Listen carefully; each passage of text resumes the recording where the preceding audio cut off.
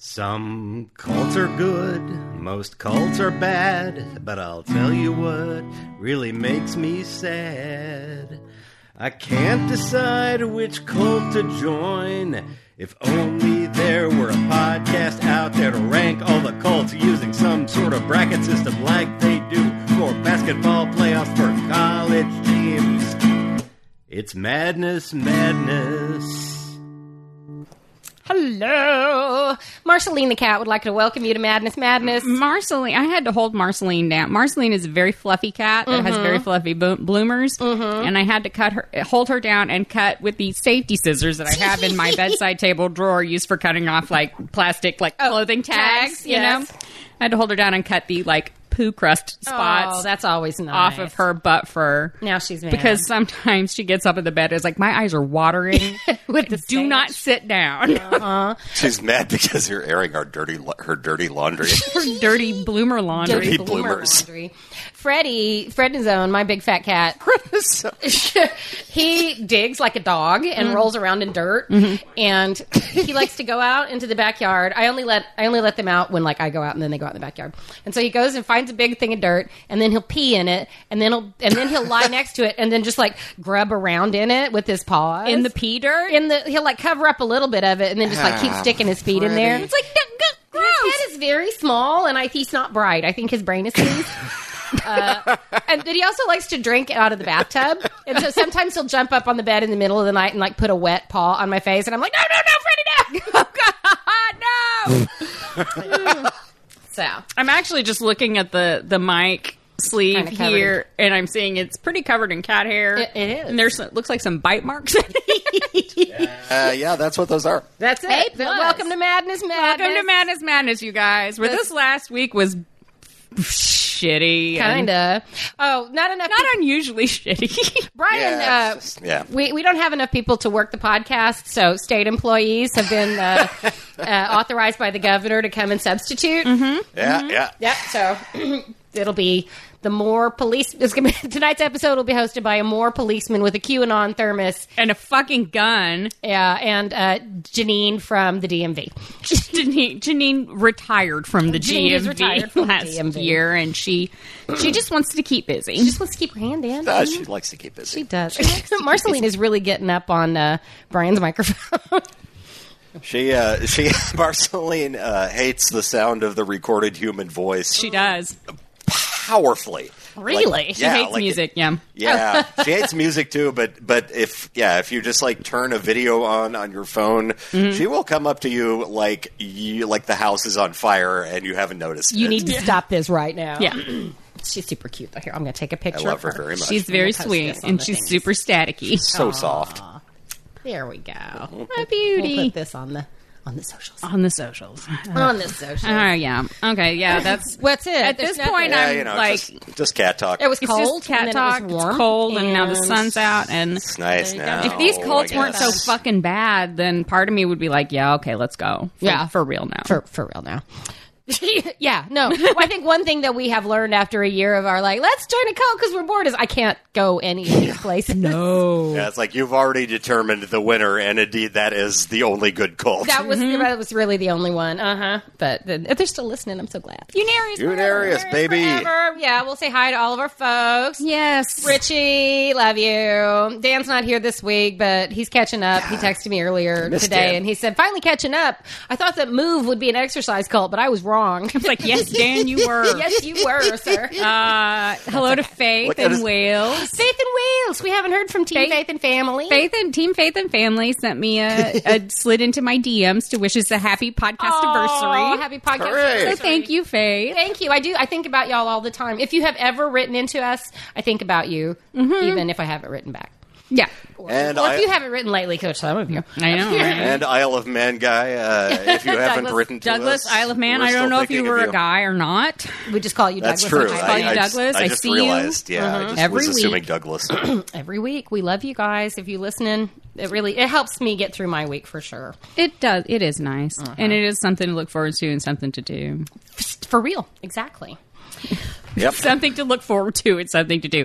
It's the bottom of the barrel. You got it. Ladies and gentlemen, we hope That we is- provide you with something to look forward to and something to do as well. That's right. Absolutely our tagline from now on. Something to look forward to. And something to do. And something to do. I'm going to get a t-shirt. I'm going to put that on our t-shirt list. Okay. So you ready for some fun? I am. I don't have any. Always But Bummer. Yeah, my cult this week has good stuff in it, but it's also like extremely serious. Oh, God. That's so... Yeah, when I got into it, I was like, but I found good things. Do they hate women? Women are not mentioned at any point. Oh, okay. So technically a step up, I guess. Maybe? That's right. Nobody needs to grab both of their balls and shout, fuck it. So we're already on a path, let me tell you. What if I grab both of your balls and shout, fuck it? That's up to you. It's your dime. Bitch, I might. It's your dime. But yes, this week we are headed back to Japan. Oh, good. Hooray. With a cult that forms a triad. See what I did there? Ooh. With our other two. We've had wacky anime, happy science. Right.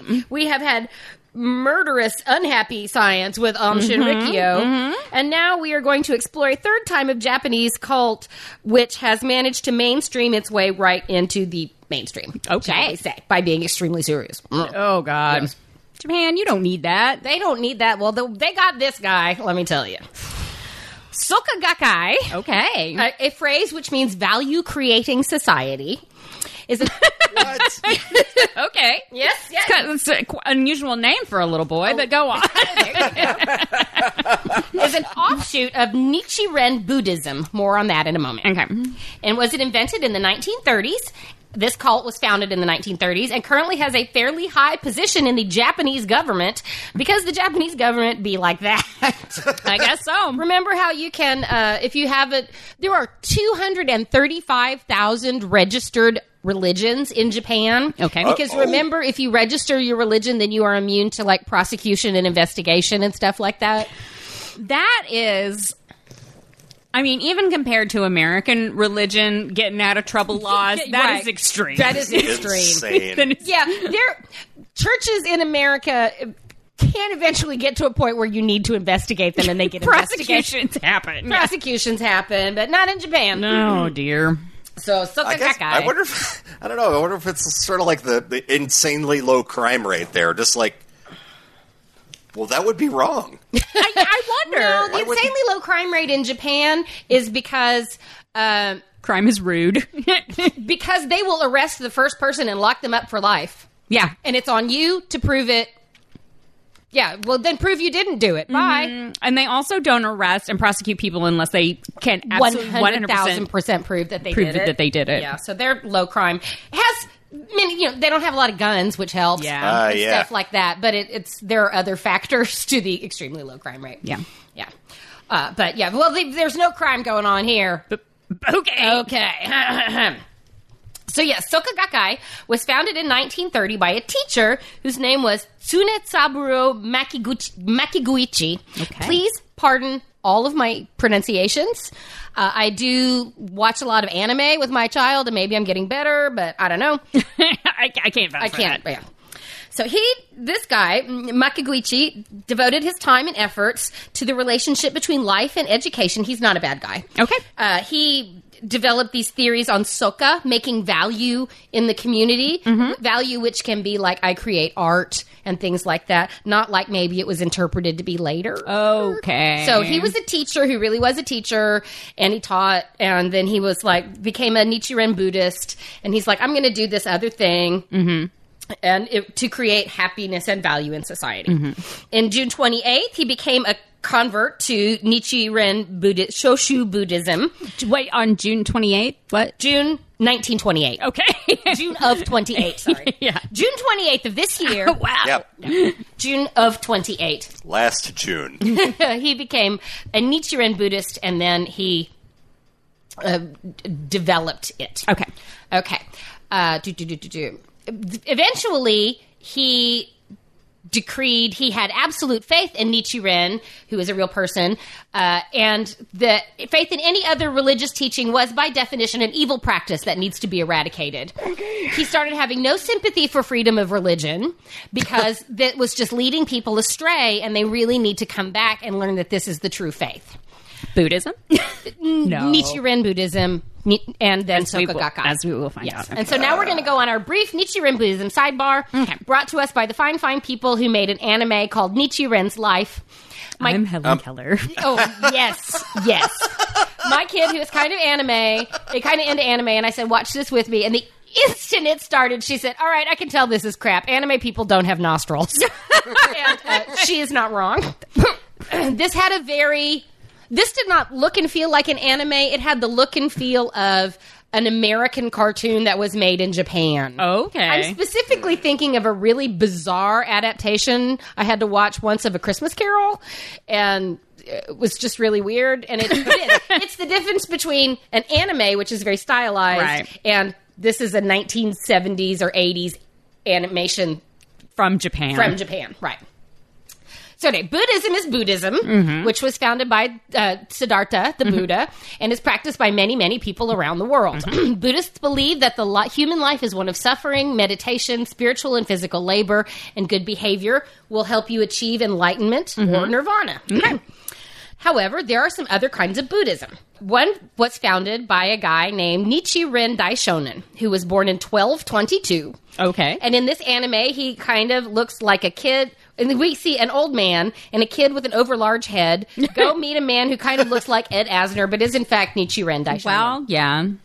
He reveals to him that he has discovered the key to enlightenment, which is something called the Lotus Sutra. And I wouldn't go into this if you didn't need to know. Okay.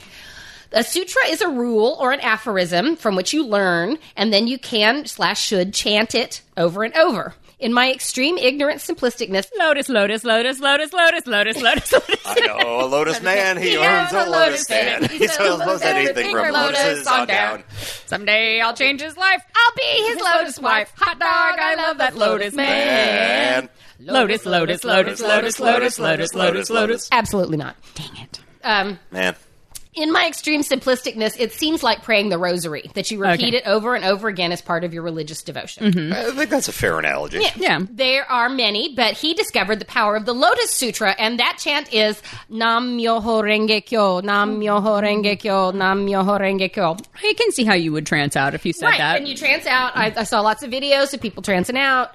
And this one... Glauben, Globen. Exactly. Glauben, Globen. Oh, it reminds me, on the way over here, I was being pissy at the girls, and so I wouldn't let them listen to their music and force them to listen to my nice. We had to listen to... And then along came Jones, and then he turned on the buzz. So I loved that song when I was a kid, so I don't know what their problem is. Jones. No shit. But on the way over here, we heard Hasue Fan Saturday, ich 99 Luftballons.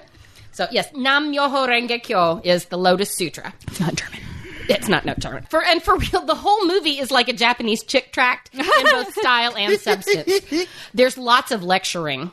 Soon after arriving at Nichiren's house, the big-headed boy goes out in the woods and prays at the grave of his mother, father, sister, and brother, who were all murdered. Oh, God. And Nichiren comes out and tells him that it was so good of him to be a dutiful son, honoring his family, and it's sad that they're all in hell for practicing the wrong kind of Buddhism. But you can avoid that fate. Don't worry. First of all, I didn't realize that Buddhists had hell. I don't think they do. Well, this one does. Okay. Yeah. This dude came up with one, I guess. We can send back Buddhists there. Great. Uncool. But the good news is that by chanting the Lotus Sutra, you can spring them from super gay turbo hell, kind of like Mormon Jew, retro Jew baptism. Oh, yes, God, that is illegal. That is evil. But it's yes, wrong you can chant Nam Myoho Renge Kyo and get people out of hell. Well, since it's not real, I guess that makes perfect sense. At one point, a girl joins their little group, and Nichiren talks to them and tells them to live their best lives. And he says to the girl, "You have the power to bear children. Go and do that." And to the boy, now? "You know how to chant the Lotus Sutra, so go and do that." There is lots and lots and lots and lots and lots of just like talking over a dinner table kind of thing. Okay. This is not very dynamic, you guys. Super confusing. No. Like if you had to listen to an hour-long sermon, which occasionally digressed into genealogy lectures. Oh. So, yeah, that's my thumbnail of Nichiren Buddhism because that's the best I could do. Okay. So I do have to say I love historical traditional Japanese men's hat styles. Oh, yeah. They're like, amazing. I have an origami thing perched on my head. It's got a really long feather in it. Was the little kid with the big head bald? Yes. So. And at one point he cried and his mouth became a giant rectangle. Oh, wow. See, that's weird. I don't know. That makes me want to think of that in terms of, like, it's the great Nichiren Charlie Brown. I think that is not wrong. I think that is not wrong. Yes. So anyway, Soka Gakkai is a modern take on Nichiren Buddhism, focusing specifically on the Lotus Sutra and how if you chant it, you will create value for society. Okay. And also for yourself. You can chant it to get your relatives out of hell. If you can chant it if you need a new car. Oh, shit. It's like, I'm going to pray about this thing that I need, and then you chant. I love that your relative gets to be a huge fuck up and then just, like, sitting down there in hell, like, come on, keep chanting. That's right. Get me out of here. I'm going to live a shit life and depend on y'all, okay? Pew, pew. And I sit down and I'm like, not quite. Makaguichi created it, and then he went to prison for creating it. Oh. Just after World War II, when Japan declared that Shinto was the only religion, he protested, and they threw him in prison. And he ended up dying in prison, so take that, Shinto. Oh, wow. Yes, and his second-in-command took over, and took over until 1960. Because the current leader is a much bigger dick. Oh, man. And his name is Daisaku Ikeida, who I will be calling Ikeida. Ikeida's followers believe that he is the earthly incarnation of Nichiren. Okay. And many people believe that. If you believe otherwise, you will suffer his wrath, which is no small feat. Daisaku Ikeida should be powerful, read one quote. So why is he thought to be so contemptible? Because he is. Because he's an asshole. Yes, a, quote, small, plump man with a permanently smug look. He joined Soka Gakkai in 1947, and his reputation as a phenomenally effective fundraiser bumped him way up in the ranks. That was a chaotic time in Japan. I'm surprised. Really was. Oh, shit. Well, I guess I'm not surprised. Chaos is a ladder. Chaos is a ladder. No, I'm just like, do you have money to fundraise for? But I guess somebody did. Somebody did. Well, it seems like a time for people returning to their faith during that time. Also sounds very true. Very true. I don't know. This one is Josei Toda was the second in command who took over after Makaguichi, and when he died in 1960, then it was a battle for the top, and Ikeida is the one who won because he had enough money to pay off everybody to make him the boss. Wow. Yes. There is also, he maybe did more than just pay off people. I'll get there. Oh. So Ikeida was only 32 years old then, and he persuaded the followers that the more converts and money they brought in, the better their karma. This subsequent membership drive lured 1/10 of the population of Japan. What the fuck? They have 12 million members in Japan and millions of people worldwide. How many people are in Japan? Yes. I don't know. That's a lot. It's a lot. They have a a political lot of party and a newspaper and a network. We're getting there. Okay. What the hell? They also lured in, they also have celebrities like Tina Turner, Patrick Swayze, Herbie Hancock, and Orlando Bloom, who I will tell you about in a minute. Patrick Swayze. I know. But conquering the spiritual realm was not enough for Ikeida.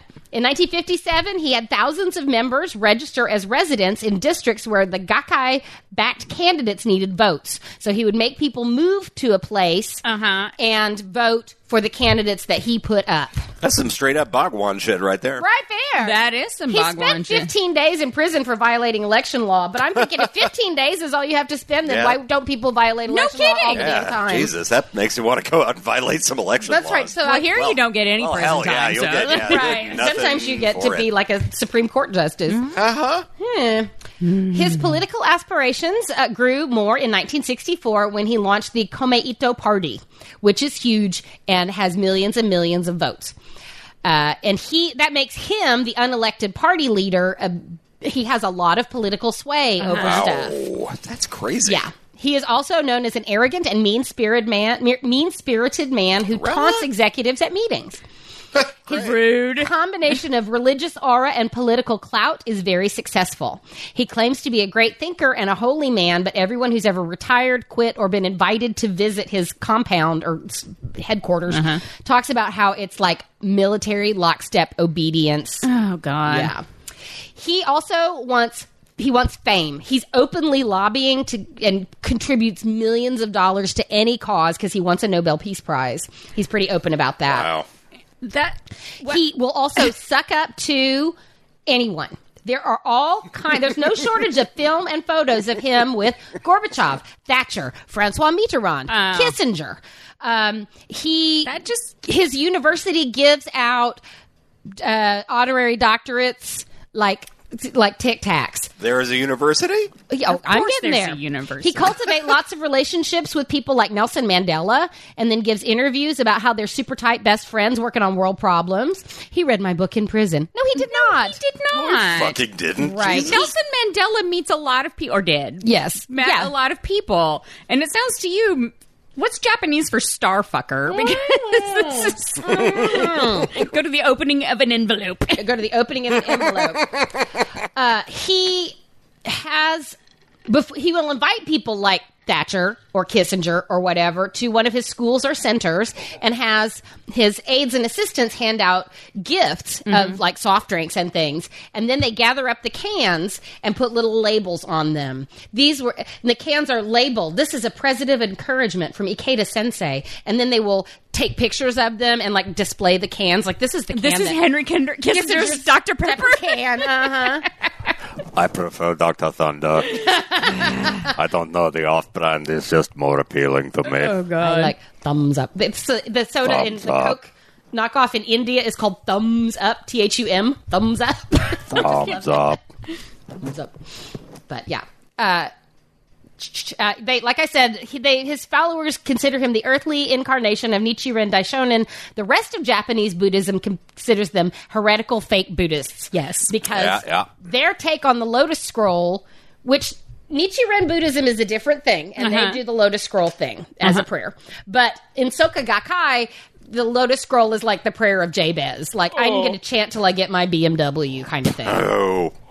I learned a lot about the cult from a fantastic 1995 BBC documentary called The Chanting Millions, which opened with a quote, "Every year, as we commemorate the Allied victory over Japan and the atrocities it revealed, we are reminded that this is a land of puzzling contradictions." So you know where we're coming from, right? Yes.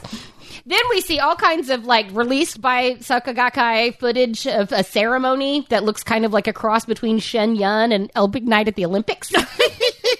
Polly Toynbee, daughter of the late great historian Arnold Toynbee. That name is familiar. Yes, and he was a British historian who wrote, like, predicted a lot about how the Japan and China are going to be the future. Yeah. And because of that, Soka Gakkai totally idolizes Arnold Toynbee. Okay. And Polly, they invited Polly and her husband to this thing, and she referred to it as a massive Nuremberg-style rally. Whoa! Yeah, and she was not pulling punches in there. She's like, yes, they invite all sorts of people to then take pictures, like as though my father would have agreed with what they say. Right? Yeah, and she's like, no, my father did. He was an historian, and he did predict the rise of the Pacific as a power, but not you guys, right? But that doesn't mean he was talking about you, right? Also, how much do you get paid to show up? Exactly. In the documentary, we learn, like I said, the most important mission of Soka Gakkai is to show others that their religion, whatever it is not the true religion and cannot bring them to happiness. They must join the true faith, Soka Gakkai. Chant, donate, recruit. This is the life of a devotee, says an ex-devotee. And the second thing you need to do is the chanting thing. And I'm not sure if there are certain numbers or times of day or for a certain length of time. Again, I am ignorant of true Buddhist practice. Well, I think you should do it long enough to want to sign your life over. I think so. So however many hours a day that takes you. Right. I saw footage of a Soka Gakkai monastery in Japan full of very young-looking people, like high school at the oldest, sitting and chanting. I also saw an American... a Malibu businessman inviting other business folks and socialite-looking ladies to chant in his beach house. Get out. Because, shocking no one, Soka Gakkai is hot in California. Oh, I bet. One leathery blonde says, you can have so much fortune and still not be happy. And her husband nodded and said, we know it's real because my chanting helped me push my business dream through tremendous obstacles. I bet Were you happy after that? Oh, okay. Well, He keep is. trying. He's great. Orlando Bloom got involved through a friend when he was 16. He learned to chant because he needed to pass his art exams, and lo and behold, it was his highest grade they'd ever given. I watched an official Soka Gakkai video where Orlando Bloom is talking about his devotion. He Wait, said, his art exam? Like art history? like his high school, like his O levels or his A levels. So this What is like the his high hell? school tests. I joined this his group. exams. Right. Like, so there I are could. no exams in studio art, so that has to be Well, art they are history. to get your levels in- Or maybe it's just bullshit. I don't know. No. This is the British educational system. You have to pass your tests to get your degrees. You Yeah. don't have one I know, diploma. I You know. get the diplomas in individual. I know, and then they're like rated. Yeah. Which is like, oh my God. Because I mean, like, you know what they call doctors who get C's? Doctors. Doctors, But yeah. apparently it's like right there on their transcript. It's Right, like, it's you like- got a C in this degree. Right. You got a 2-1. You got a 2. I got an L. I got an L. I got a degree. But lo and behold, once he began chanting, it was the highest grade they had ever given, and they asked to keep his paintings as examples to other students. He at one point, he got to meet Sensei Ikeida and wrote him a poem, but Ikeida told him that the poem sounded really derivative of his own work. And Orlando was apparently really humbled by this opportunity to learn more about how to be authentic. Do you think he and Katy Perry talk about this a lot? Someone commented on the video, I feel this is how Orlando Bloom truly won Katy Perry's heart. They're just two souls with the same values and goals. Katy is innately spiritual, so this makes sense. Both have been through experiences in their lives, collecting good and bad times, and this brings the best version of themselves. I'm so happy for them. And now they have a beautiful baby. Shut the fuck I up. think Orlando Bloom and Katy Perry are deeply stupid people. That's why on the they get tail along end of their so careers. well. I just can't get over how cute Legolas is. Legolas is very much just Legolas. He is very much just Legolas. And he's beautiful. He's Exists in a gorgeous. vacuum, He looks the great. vacuum that is those movies. The delicate wigs, the ear tips, wonderful. And then you see him and you're like, who's this geezer? Yeah. Yeah, or then you go back and see the Hobbit movies in like super HD, and I'm like, well, you're not immortal, Mr. Bloom. Like, I know, right? Anyway, you can't just chant, of course. You have to have chanted a scroll, and not just any scroll, because it has to be a proper scroll, a gohonzon, which is a special scroll that's described with Nichiren's wisdom. To get one, newcomers to SG must prove their interest by attending some meetings, paying a $20 donation for the scroll, even though it's just a mass-produced photocopy on a piece of paper with a plastic rod and a piece of cord. You then have to allow people from Soka Gakkai to come to your house to make sure that you have put it in a proper place. Yes. And obtaining this gohonzon outside of SG is forbidden, and there's a lot of double talk about their reasons. They criticize another Buddhist sect, Nichiren Shoshu, as being superstitious for claiming that the SGI gozons are evil. But then they also say that if you get one out, an unapproved one, it will bring you bad karma. I don't know. I just imagine this calendar that we used to have that was like it looked like a bamboo rolling mat, but it had like a panda on it. Yes, you know? that's exactly what I That's thought. what I'm imagining. Yes. But I'm also thinking about this book I read as a child called Miss Happiness and Miss Flower by Rumor Godden, which is a fucking amazing book that really, like, when I read it in the 4th grade, I was like, my mind is blown. Yeah. And in it, they make an authentic Japanese dollhouse, and part of it is the little niche for the scroll. Right. So I'm assuming it is that you have to have a special little niche for your scroll. It's called a butsudan. Is that the niche for your It's scroll? a Buddhist altar with doors where you put your scroll. Well, and then I think of the nail. You go to the nail salon and they have the little altar at the front. It's got a little scroll. It does have a little scroll. And then a Buddha. And, then the like incense. some And then, and there's some fruit and stuff. So, but yeah, you have to get then. If you get it outside, if you get it like on the internet, no. If you leave the organization, then you have to give it back to SGI, but not the money. And failure to do this after you have officially departed for the organization may result in regular, unexpected home visits and phone calls from SG people. This is if you leave and don't give the scroll back? Right. They're gonna come and get your scroll. That's right. Come and get your scroll. Wow. Come and get your scroll. Come and get your scroll. You also, if you join it, you have to buy a burial plot and a headstone from them. Whoa. Mm-hmm. The cemetery is on the island of Hokkaido, but no matter where you lived, you have to buy the headstone and burial plot. Wow. Yes. Hell? Ikeida says in one of his many, many poor me boohoo we aren't a cult interviews, we need money to have a good religion. Faith is a metaphorical concept, but it needs to be advertised like any good product. Oh, indeed. And he also says, happiness lies not only in truth, but in profit. To which I say, are you a Ferengi? What's going on?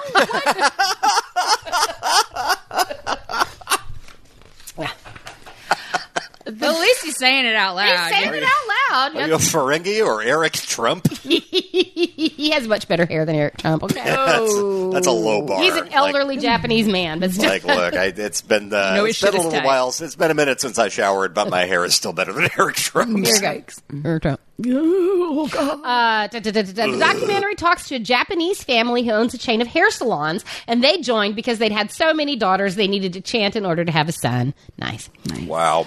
In 1964, Ikeida took his Soka Gakkai clout, cash, and extensive Rolodex of named followers and founded his political party, which became super successful. And it folded Soka Gakkai's somewhat fairly legitimate origins into part of his machine.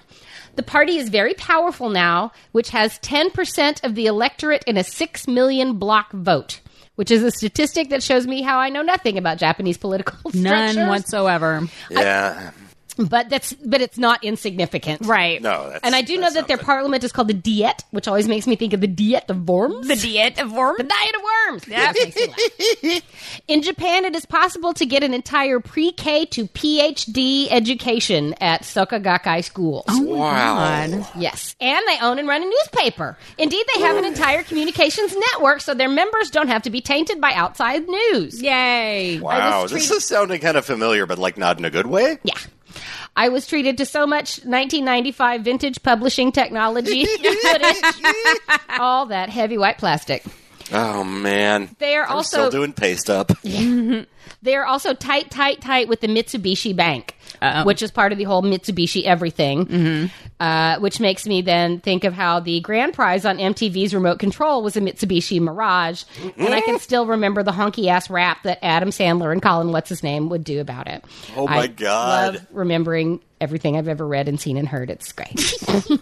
According to a 1999 New York Times article, members have been convicted of using wiretapping, arson, and bomb threats against their rivals. Well, at least it's not sarin gas. Right. Yeah, I mean, yeah. In 2021, a man in 2021, in his book "The Last Yakuza: A Lifetime in the Japanese Underworld," an investigative reporter writes that Soka has hired gangsters to intimidate his enemies. And Wow. there's a website called Soka Controversies, which is what they run.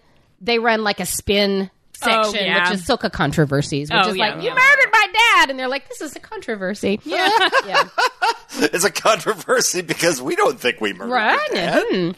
The details places where critics blame the organization for the alleged murders of like female politicians and priests from competing Buddhist factions. President Ikeida has been accused of numerous crimes ranging from financial misdeeds to rape, but was only formally indicted once when he spent 2 weeks in jail for violating election laws. Oh, my God. They have a center in Oklahoma City on 12th Street, and America's Tess Kimmin had better be glad that I only found out about that on Friday, or I would totally have fucking made her go.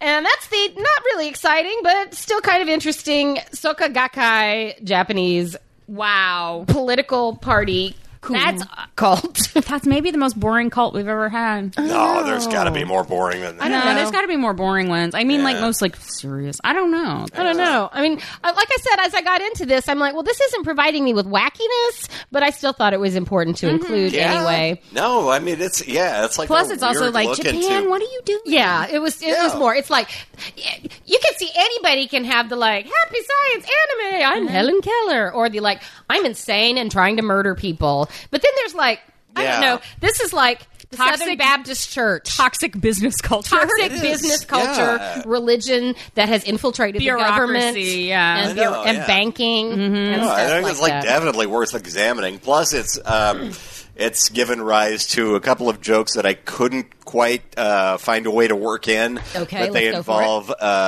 either a 7-year Ikeida or a 10-year Ikeida. What about the 17-year Ikeida? Oh, man, the 17-year Ikeida is, well, you know, that's those giant wasps called Ikeida killers. Oh, man. They, or I'm also like, I love their meatballs. That's true. No better place to get bedding than at Ikeida. Ikeida, that's right. Yeah, that's where we got our sofa. That's It's right. like, we sit on it, but occasionally it tells us we're going to hell. That's right. But you can We're chant bad Buddhists. to get out So of we it. can chant You to get chant out of to it. get out of it. We haven't done that You yet. can't stand up. You have to chant to get out of it. That's true. Get out of it. All right. Well, and speaking of chanting, that's what we're going to do at halftime. So you ready?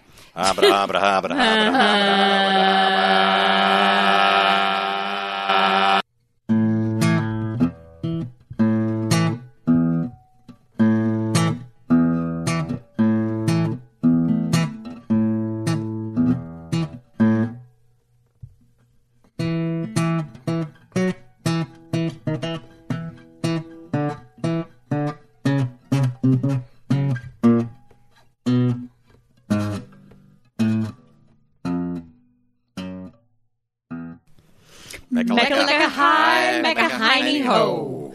Mecca high, Mecca tiny ho. Mecca high, Mecca ho ho ho. Mecca high, Mecca don ho. Macadon ho.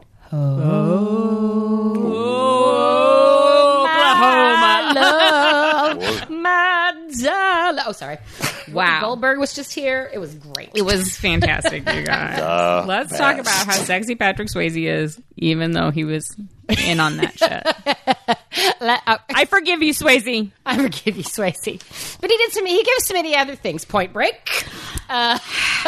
Dude, we watched. Oh man, like so on Netflix. There's this series called "The Movies That Made Us," and one of the episodes. You need is to on get Dirty in on one of Dancing, those, like one of those which late is like- nights where you're like, I want to watch something, but I don't. Okay. Yeah. Okay. It's The perfect. episode on Dirty Dancing is like really interesting for a lot of reasons, but like not least of which for the Swayze fan is just hearing about. I mean, yeah, he just like absolutely tortured his body to get the shot. Oh, and nice.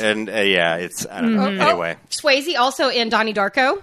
He was he in was Johnny so Depp. evil good. pedo, and He like did that on purpose. Yeah, like I need to like dirty up my image. A little Yeah, bit. just do it. But yeah, the one about Dirty Dancing was super interesting because the movie was like written and produced by women, by like- women, Yes. and by a woman who was like, yes, my parents called me baby. Yes, I went to the Poconos in the 60s. You know, so it was a very, very like real personal story, and yeah, it was just super good. Today at the Goodwill, I bought a DVD that had it has 16 Candles, The Breakfast Club, and Fast Times at Ridgemont High. Oh my God. wow. Like, put Valley Girl on this sucker. I'd swap Breakfast Club out for Valley Girl. That's but that's true. some serious That's shit. true. I may make the girls watch 16 Candles later. Oh my God, with the fucking like long ass trigger warning at the beginning. Yeah, okay. Like, do not talk about Jesus. Asian people like this. And there's also going to be. Never mind. We're going to watch it anyway. Okay. Okay. God. And I will time it, and I will text you the first time somebody says like faggot because it Please? won't take long. It's amazing. Maybe not. Maybe not. We'll see. I'll just watch it by myself. There you go. All right. Jake Ryan is powerfully hot. Jake Ryan is powerfully hot. He always looked like Lil Abner to me. Like the drawing of Lil Abner. Yes, powerfully hot. He never did anything else, did he? He was in Mermaids. Ah, okay. Yes, right. He was He in was in Mermaids. Mermaid, and then no. Like, okay. he went off to, like, I don't know, marry a lovely woman and have beautiful children and, like, become, like, a carpenter. Okay. Or something like that. Those No. people, it's like, I did some Hollywood and then I'm Michael done. Scheffling. Well, thank you, Aaron. You're welcome. I told you he's powerfully hot. I was like, I need to learn more about this. I was looking at Winona Ryder. Never mind. I know, right? But yeah, Michael Scheffling was his Okay. name. Yeah, and he was in Mermaids. Okay. And then he went to become like a sexy carpenter somewhere. Sweet. And he went on to become Jack Ryan in the Tom Clancy books and films. He did not. What? No, Don't tell me that. Brian. I know you love Tom Clancy. Being The fuck I do. he goes on the shelf with the Patterson, the transitional Patterson. Yeah, Patterson no, I will build the shelf for the Patterson books out of old Tom Clancy books. Okay, gun to your head. Would you rather read a Tom Clancy novel like Hunt for Red October or Along Came a Spider, which is like the Alex Cross one, which is supposed to be one of... Well, the James Patterson book appears to be about a person and not a gun and a helicopter. So I'm going to go with the James Patterson. Submarine. I don't know. Did Tom Clancy write it? And did James Patterson It's hire debatable. somebody to write it and then put his name on it? Well, yeah. That's there's a whole period of Tom Clancy's career. Yeah, there is. And after he died, though. Okay. Yeah. Well, no, it was before that. There was all sorts of like I think he Tom actually wrote Clancy's Hunt for Red Rainbow October. Six. No, he did write Hunt for Red I don't know. October. That's a tough one because both of those are like, Yeah. I honestly would rather read James Patterson because it would be dumb, obs. Yeah. But at no point would I become entrenched in the fucking submarine. That's true. How the machine works. Seriously. How the machine That's, works. yeah, okay. Then I pick Patterson too. Look, yeah, at some Yeah. point, like a copy of Clear and Present Danger or like ended up in our house when I was a kid. And I was you're like, it's summer. political I can't thrillers. get anywhere. I got I know, it was like, I think helicopters are cool. I'll try to read about this. And it was just like, I was like 60 pages in, and 40 of the pages were about the Black Hawk helicopter. the helicopter It was itself. just like, Never mind. is this it? I mean, It's like, I think a political thriller makes a good movie. Yes. Can be a good movie. Can be a good because movie. You can cut out the thousands of pages of description Right. of I inanimate remember- objects. Dad and I have a long tradition of going to see rando summertime movie. We saw The Hunt for Red October, and that was pretty fun. Yeah, it was a good movie. Yeah. Clear and Present Danger was also good. Okay, 'Cause there it you was go. Harrison Ford. Well, you know. those- Yeah, I love Harrison Ford. Those Tom Clancy books are the equivalent of like the Wolf and the Dove. They are. Yeah. They are total male. They are. There aren't enough girls in there. Because Well, no. What I'm saying is it's a total. Shogun is the male wolf in the dove. That's true. But Shogun is the male wolf and the dove in that it is a historical epic with some boning, in it. but and some war. But Tom Clancy and like Hunt for Red October, like if you take the Wolf and the Dove and every time they describe a dress or a shampoo or a bath, you replace that with like a gun or a helicopter Right. or a like, navigational system. Or like, you know, fucking cloaking radar. Dwight Eisenhower, you know. Let's see. Clumped up the steps to the FBI. Exactly, that's right. Just imagine it was a beautiful golden dress that set off her skin perfectly and she looked great. As the maid took the soft robe and she stepped down into the pedal bath. The Heckler and Koch MP5 is unique in that the switch between burst fire and fully automatic fire is at a 60-degree the angle. gentle oils rather- into my skin. He had a Peugeot tachometer watch that was good up to 30,000 feet. Spec 5 Eladio Menendez never got used to the MP5, so he carried himself a sawed-off shotgun instead. And then they brought warm sugar to wax all the hair off her legs. And twined beautiful, fragrant vines into her lovely hair. So When the cartels came for Eladio's father, he stood as a 9-year-old on the front steps, quietly shaking his head for his mamacita, knowing he was the hombre of the house. And every Spanish word is in italics. it is. Because, yeah. Yeah. Man. Man. That was good. Good job, you guys. I know, yeah. Really, Welcome to... I feel like we did some good work this evening here. You're doing great. Okay. I'm ready to learn about another cult, though. Oh my God. My fucking God, you guys. This one is B-A-N-A-N-S. What? Okay. G-A-N-A. I'm sorry. What's French for bananas? It's banane. Une banane. Un banana. Okay. We're in France. Hell yeah. We are in fucking France. Oh, mais oui. Amanda, do you like France? Petit peu. Do you like secretarial schools? Oh, mais oui. Do you like Masonic plots to take down families? Always. Well, I got the cult for you. Oh, c'est fantastique. Y'all gonna get every bit of my high school French tonight. I fucking hope so, because I took high school German. That's right. So as we were on your Japanese pronunciation journey earlier, here we go. We're on my Journée du France. Journée du France. Drink a big old glass of milk because you're gonna need all that phlegm. Fantastic. I'm gonna drink buttermilk. Lait. Pardonnez-moi. That makes me think of the Bread. episode where Patsy and Adina went to France. They're like, we have to go to the store. Okay, what do we need? Bread. Pain. Milk. Where are we supposed to get milk? Sweet tea. Okay.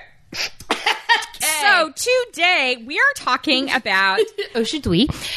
Thierry Tilly. Oh, God. Do you know who this is? No, but just the name Thierry is already. Thierry Tilly, and this is a... Can you spell that for us? Thierry Tilly. And that's a man. Okay. This is a different kind of cult. The kind where a weak chin man singles out an entire family and forced them to give him money. Oh, this is cool.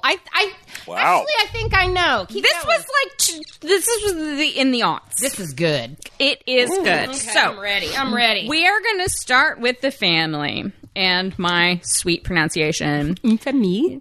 The The DeVry Institute. will teach you, and I have a skill that no one can take from me. Heating and air conditioning classes are available this fall. Well, I hope those fucking DeVry graduates went on to make a boatload of money. No shit. If They're definitely making more money than I am right now. I know. I am strictly encouraging my child to go to Votech. I'm like, because please they become have an a auto skill. mechanic. I know, right? So, Okay, sorry, go. the Dividrine family have been members of the Protestant nobility of Southwest France for over 300 years. As you Oh. Excuse me. Their ancestral home was a turreted manor called Chateau Martel. Touretted man. Fuck you. It just the chateau shouts at you. That's right. Every time the door. It's like Dick butt. So Chateau Martel is near the 13th century village of Montflanquin. what arrondissement is that? We are going to talk about arrondissements later. The Dividrines were respected members of the community. They were well liked. The family organized a village music festival, and there were like parties. And like most landed gentry in the 21st century, there was very little actual money. Right. And so they all worked. Yeah, we've got our house and our title. They don't even really have a title. They just have the land and the... it's like, we have the fucking chateau in Montflanquin. So. That's right, and it ain't cheap. And it ain't cheap. So let's meet the players in the story. Okay. And this is a family, and so there are quite a few people. Anyway, there's Guillemette, who was the matriarch of the family, who was 88 years old when all this shit started in 2000. Okay. And everybody else's age is from 2000. Gotcha, okay. So there was Guillemotte's son, Philippe, who was a 63-year-old Shell oil executive. Nice. There was this son... He must make an okay salary. That will help. Well, everybody made okay salary. Like, nobody was poor. It's like, we all have to work, but none of us work at Le Gas Station. Right. Until Thierry Tilly comes into their I'm getting ahead of myself. So there was Philippe, there was Charles Henry, a 53-year-old gynecologist and local politician. That's a combo. Well, it's France. That's right. Vote for me or I'll tell everyone you have syphilis. Nice. He was a gynecologist. Well, this gynecologist Charlottepreneur was married to a woman named Christine. And then Philippe and Charles Henri's sister's name was Ghislaine. Oh, Ghislaine, I love that. Ghislaine, she was 55, and she ran a secretarial school in Paris. Ooh. So our major players right now are the matriarch Guillaume and her kids Philippe, Charles Henri, and Ghislaine. Mm-hmm. Rounding out the rest of this group was Philippe the Shell Oil executive's girlfriend named Brigitte, Charles Henri and Christine's 3 children, Guillaume, Anne-Marie, and Diane. I'm sure that's how it is. Yeah. Diane. Diane. And then there were Ghislaine's 2 children, Guillemette, who was 24, a lady, and Francois, who's 22. Yeah. So everything starts with Ghislaine.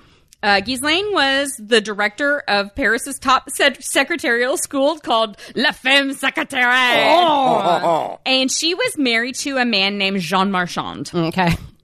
And on September... Jean Valjean? No. Jean Marchand. And on September 1st, 2001, Ghislaine and Jean Marchand celebrated the marriage of their daughter, Guillemette.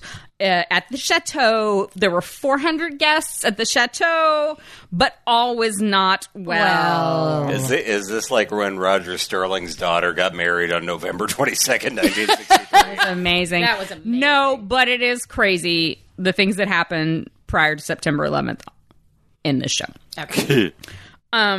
Ghislaine, who ran the secretarial school, had become super close with a man named Thierry Tilly, who was a jack of... Not Terry Thomas. No. Starved around the world in 80 days. No. Who was described as a jack-of-all-trades administrator at La Femme Secretarial, and Jean Marchand, Ghislaine's husband, thought that they were having an affair. It was much worse than that. When Jean Marchand asked the school staff about it, they said, no, not an affair. It's worse than that. Oh, wow. You're France. An affair is like, what the fuck? Yeah, what the fuck? Yeah, that's true.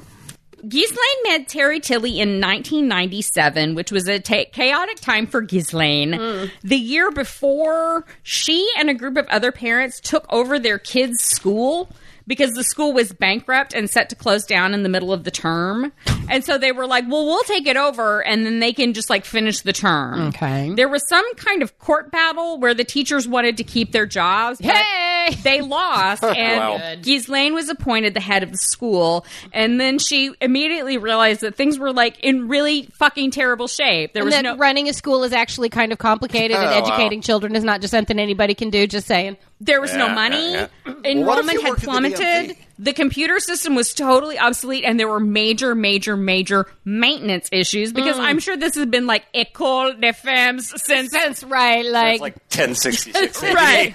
Después de la war. Thank you. That Yeah, was some Spanish, but there you go. So Ghislaine's lawyer. Avant. There we go. Ghislaine's lawyer, a man named Vincent David. Vincent David, who was the one who like beat the teachers in court, recommended, since the place was in such terrible shape, Vincent David recommended a cleaning company to Ghislaine that was run by Thierry Tilly. Okay. And then Thierry Tilly quickly made himself indispensable to Indispensable to Ghislaine.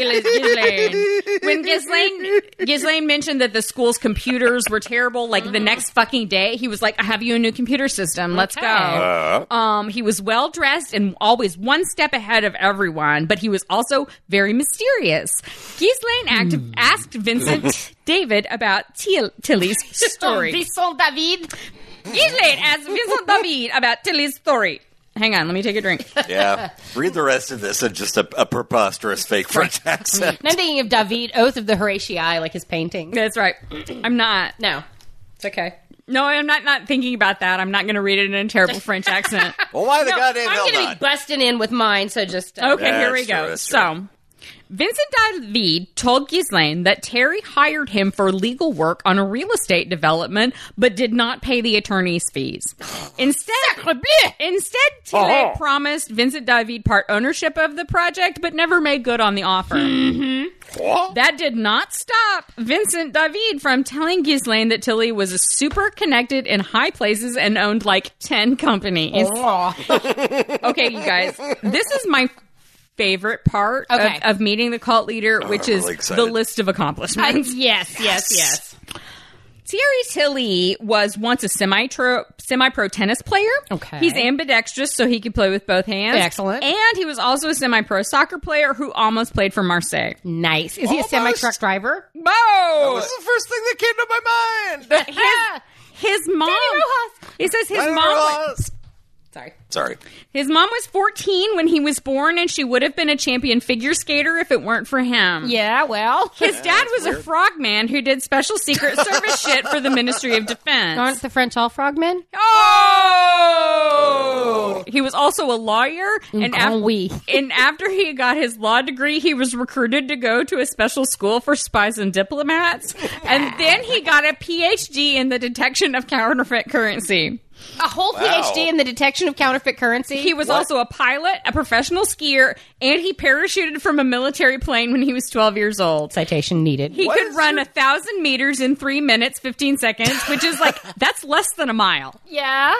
It's like 0.6 of a mile. But, and I was like, I could run less than a mile in 3 minutes. 3 minutes? And 15 seconds. That's not quite the 4-minute mile there. It's really not. He was also friends with Francois Mitterrand and Brigitte Bardot, among others. Francois Mitterrand, just like dude from Soka Gakkai. And this is really important, you guys. Okay. He said he was also a descendant of the Habsburgs. What are your testicles the size of shriveled black peanuts? Exactly. Heart the size of a peppercorn. Is your head full of water? It's like the center of your brain entirely made of water. The only thing you say. The 5-part documentary that I watched on YouTube called The Cult of Thierry Tilly dropped this Habsburg knowledge and then was like, although I don't know why this was a good thing, since the Habsburgs were known for like horrific inbreeding. The Habsburg family tree is a read. It is a read, legit. Later on in court, when asked to prove any of these claims, and there are a few claims that I left out, Tilly said that it was impossible because his records were sealed by Scotland Yard. Oh! I can't possibly tell you any of this. I did too. Scotland Yard has it. I would love to. However. Moving on. You may ask yourself, why is this high-powered dude installing computer systems into a family failing school? Because he wants to. Well, he has a philanthropic nature and is very kind. That's the next thing I was going to say. Also, he is the one who made it possible for Ghislaine and the parents to take over the school because he has such high connections. See, he is a NATO agent. Oh. He's a confidant of George Bush. Oh. Again, why would you brag about that? It doesn't. It does not say which George Bush. Okay. And has limitless mental powers. But you don't lead with that stuff. In truth, Thierry Tilly was born in 1964 in Bois Colombans. Pardon me? What? Bois, which means trees. Bois. Colombes. Colombes. Dove. What? Dove tree. Colombe is dove. Which is northwest of Paris. Okay. He had bad eyes and a middle-class upbringing. He studied law, but did not complete his degree. He was involved in many dubious business ventures. 2 people claimed he ripped them off, which was true, undoubtedly. And on Only 2? I know, right? And on the outside, Thierry Tilly was short and unassuming. Ghislaine didn't take much notice of him for the first year after they met. But then he offered to mentor her fuck-up son, Francois. And she was like, this is great. You can really show Francois. I'm leaving out all of the shit that Francois was up to. Okay. But can we have like one little bit of shit? Do you remember anything? Yeah. Was he just like a fuck up? Like he was just a rich fuck up. Okay. Yeah. Gotcha. Spoiled rich boy. Got it. So, abundance monarchy. I keep crashing my Peugeots. With all these friends in high places, Thierry was the perfect man to get Francois back on track. And in 1999, Ghislaine hired Thierry at the secretarial school, and he got right to work increasing enrollment by focusing on recruiting wealthy Chinese students. To come to Paris to learn secretarial skills. Right. Okay. It was still a secretarial school? It was still a secretarial school. He changed the name of the school, which I don't know. Obviously, I don't know it in French, but in English, it's like the school for like sort of like creating executive assistants. Okay, so he changed the from La Femme Secrétaire to like right executive assistant training program, right, and then focus on recruiting wealthy Chinese students. I found no evidence that any wealthy Chinese students actually came to the school. So anyway, we'll get back to what Thierry's doing. Gotcha. At the same time, Ghislaine's husband, Jean Marchand, was going through stuff with the magazine. He was a publisher. He had papers. He had a magazine. And when, like, the publication was going under. I don't know what was going on, but he had, like, stress. And he was gone a lot, which resulted in Ghislaine confiding in Thierry, sharing all kinds of things about her family and spilling her guts while he took notes and revealed nothing about himself. Absolutely. This is not sexual. No. She's not having an affair. No, it's much worse. It is an emotional affair. Over time, Ghislaine began to rely on Thierry more and more, eventually abdicating all of her decision-making over to him. This is still at the secretarial school. Right. Okay, so he has ingratiated himself as a confidant, and it's better that it not be an affair, because he can get in deeper stay closer, He started by giving himself a huge salary, twice as much as Ghislaine, who was the head of the school, and many bonuses, making him the highest-paid staff member, even though he was technically only an assistant. Well, but you put me in charge of who gets paid what. Guess who's going to get paid? Over the next 2 years, large sums of money disappeared from the school's accounts. What? And La Femme Secretary stopped paying its bills. Ghislaine dropped, like 40 pounds. Dropped a lot of weight. Okay, I was like 40 pounds. No, it's francs. Okay. No. This is euros at this point. It's nearly $60. No, she dropped a lot of weight, like 40 pounds worth of weight. She wore sunglasses inside and out and warned the staff to watch out for Freemasons. Tilly moved into a room on the ground floor of the school, and he arranged for 24-hour security in the form of a massive Polish dude who patrolled the school with a Rottweiler. Holy crap for crap. Wow. In 2000, That's remember, exciting. Ghislaine met Thierry in 1997. So in 2000, Ghislaine brought Thierry home to the chateau to meet the family.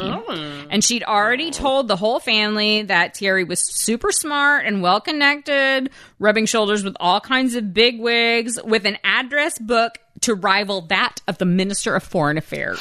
Ooh la la. So by the time he arrived, the whole family was primed to think he was super hot shit. He had changed Ghislaine's life, and he would change theirs too. Yes, he will. Tilly was able to he was one of those people that was just like, well, like many, charlatans and con artists, con man, was able to talk to family members about big tech, finances, real estate, just like all kinds of things. And whatever that person was into, he could talk about it. He stayed in a guest house by the chateau for the entire month of August 2000. You mean the month of Oh? Oh, that's right. In French, my birthday is le 2 août. That's ridiculous. In German, my birthday is der 12. April. That sounds familiar. So because we're a Germanic language. That's right. Tilly stayed in the guest house for the month of August, going to the chateau every day to have long one-on-one talks with the family members. He also, pardon me, were they tete-a-tetes? He also stepped in to solve some legal real estate issues. This was a whole big complicated thing, but here it is. The family had sold a property that was in terrible disrepair without really informing the buyers of what terrible shape it was in. Oh, wow. And then there was an actual lawsuit happening, and Tilly was like, "Leave this to me." He went I'll fix it. He went and did. Okay. I don't know how. Okay. Use his powers. Also, every year, Ghislaine in Montflanquin, the town, organized a music festival. And then one year, there was some kind of grant funding screw up that put the event at risk. I don't know. Thierry said, "Leave it to me," and he worked it all out. Okay. And I don't know how. They found a way to pay David Mathieu. But the De Vreen family was impressed, and so impressed that they let Thierry look at all of their accounts. Why don't you just help us with everything, Thierry? He took one look at their portfors and told them eyes they lit up were with actual No, they are in euros. major trouble with these shit investments, right?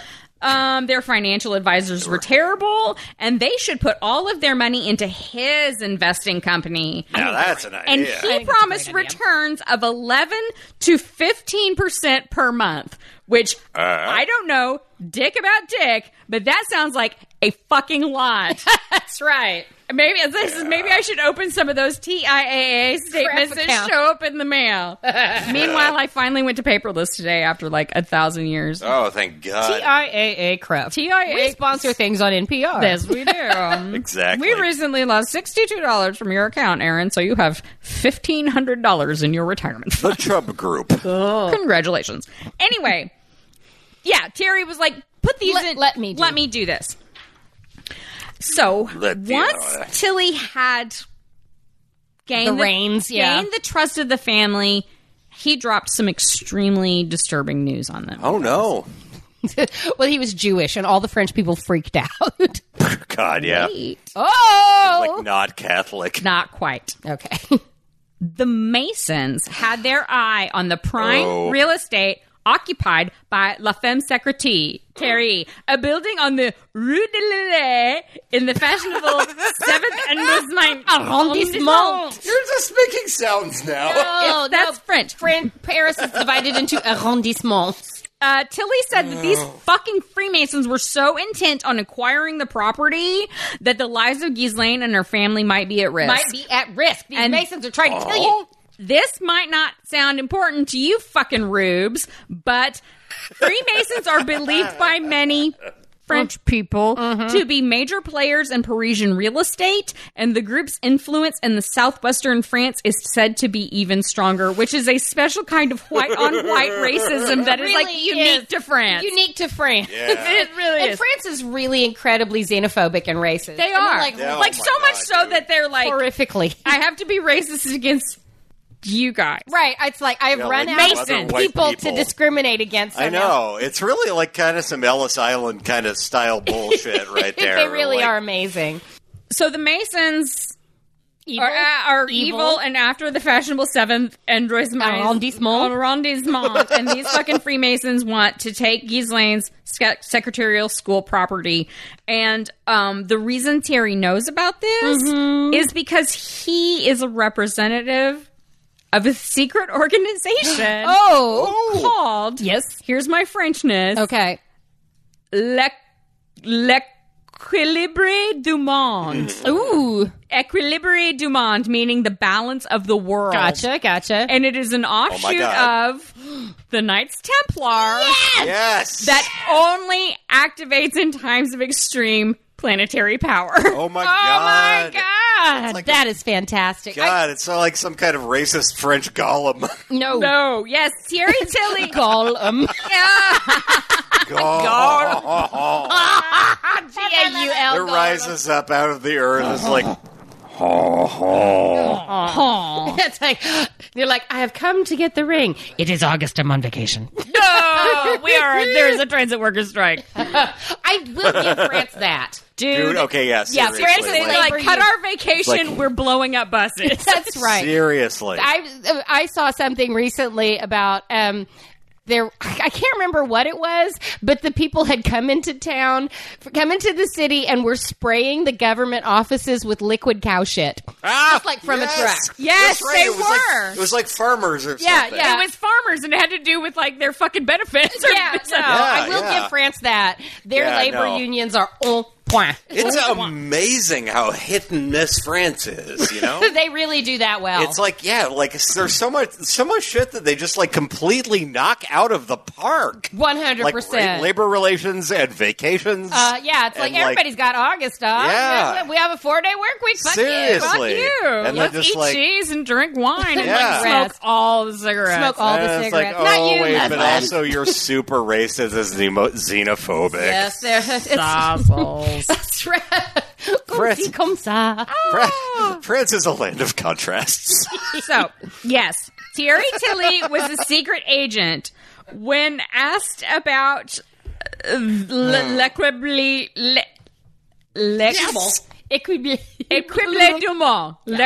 du monde, the balance of the say world. it in an Oklahoma accent. L'Equible de Mont. Here's my Oklahoma accent. Like, l'équilibre Equiblade du monde. Equilibre du monde. Okay. L'équilibre du monde. Fries. The balance of the world.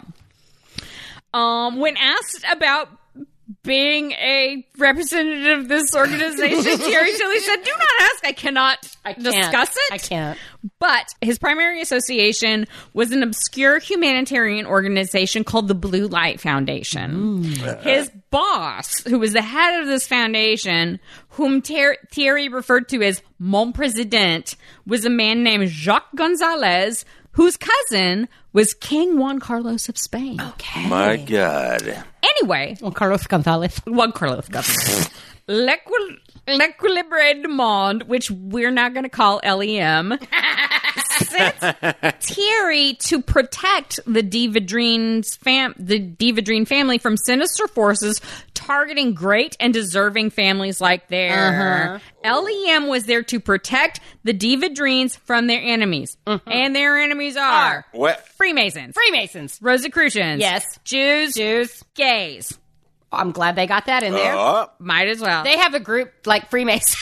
The Dividrines That's had a right. destiny, and their destiny was stand up in the fight of good versus evil, as their ancestors had during the reign of King Louis XIV, and resist Catholic oppression. And these evil forces wanted to destroy the Dividrines because they represent what French nobility used to be, and also the greatness of what France used to be. Right.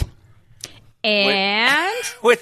they bought it. What? Yes, they did. Oh, of course they did. They literally bought it with their actual money. They did. Right. Hey, I'm going to... are we going to say that being a Knights Templar / Rosicrucian, is that going to go on the list with we were a tribe of Israel and I was Cleopatra in a past life? I don't know. Okay. We'll have to see. Okay. The way you were pronouncing Dividrines or whatever, I kept hearing the words diva dreams, Yeah. Diva Dreams. Diva Dreams. like Chase Dreams. French for Diva Dreams. It's my new nightclub. So anyway, they totally bought it. Well, not all of them. Ghislaine's husband, Jean Marchand, clocked this bullshit right away. Probably because Thierry Tilly introduced himself as a secret agent and also said that his briefcase would explode if anybody but him touched it. Jean Marchand tried to warn his wife, but she wasn't listening to him because she'd been in this for 3 fucking years. Right. I'm in deep now. I'm in deep. He's my secretary. Yeah. Thierry Tilly told Ghislaine that Jean Marchand was cheating on her and planning to leave her. And also, Jean Marchand was part of the Judo-Masonic plot to destroy the family. Initially, Judo. Like, we're not talking about the martial art, are we? No, Judeo-Christian, Judeo-Masonic. Yeah. Which I'm like, I know. I didn't think that... No, Judeo-Masonic is not a thing. No, it's not. Yeah, no. Like Judeo is one thing and Masonic isn't. Right. Yeah. And like Masonic is Like, there to not invite the Judeos. I was under the understanding that was like most of the reason the Masons exist was for anti-Semitism. May we? Yeah. Oh. Initially, Ghislaine did not believe him about the Judeo-Masonic plot to destroy the family. But after a year of chipping away at her person, she did come to believe that Jean Marchand was in league with their enemies, and his parents were too.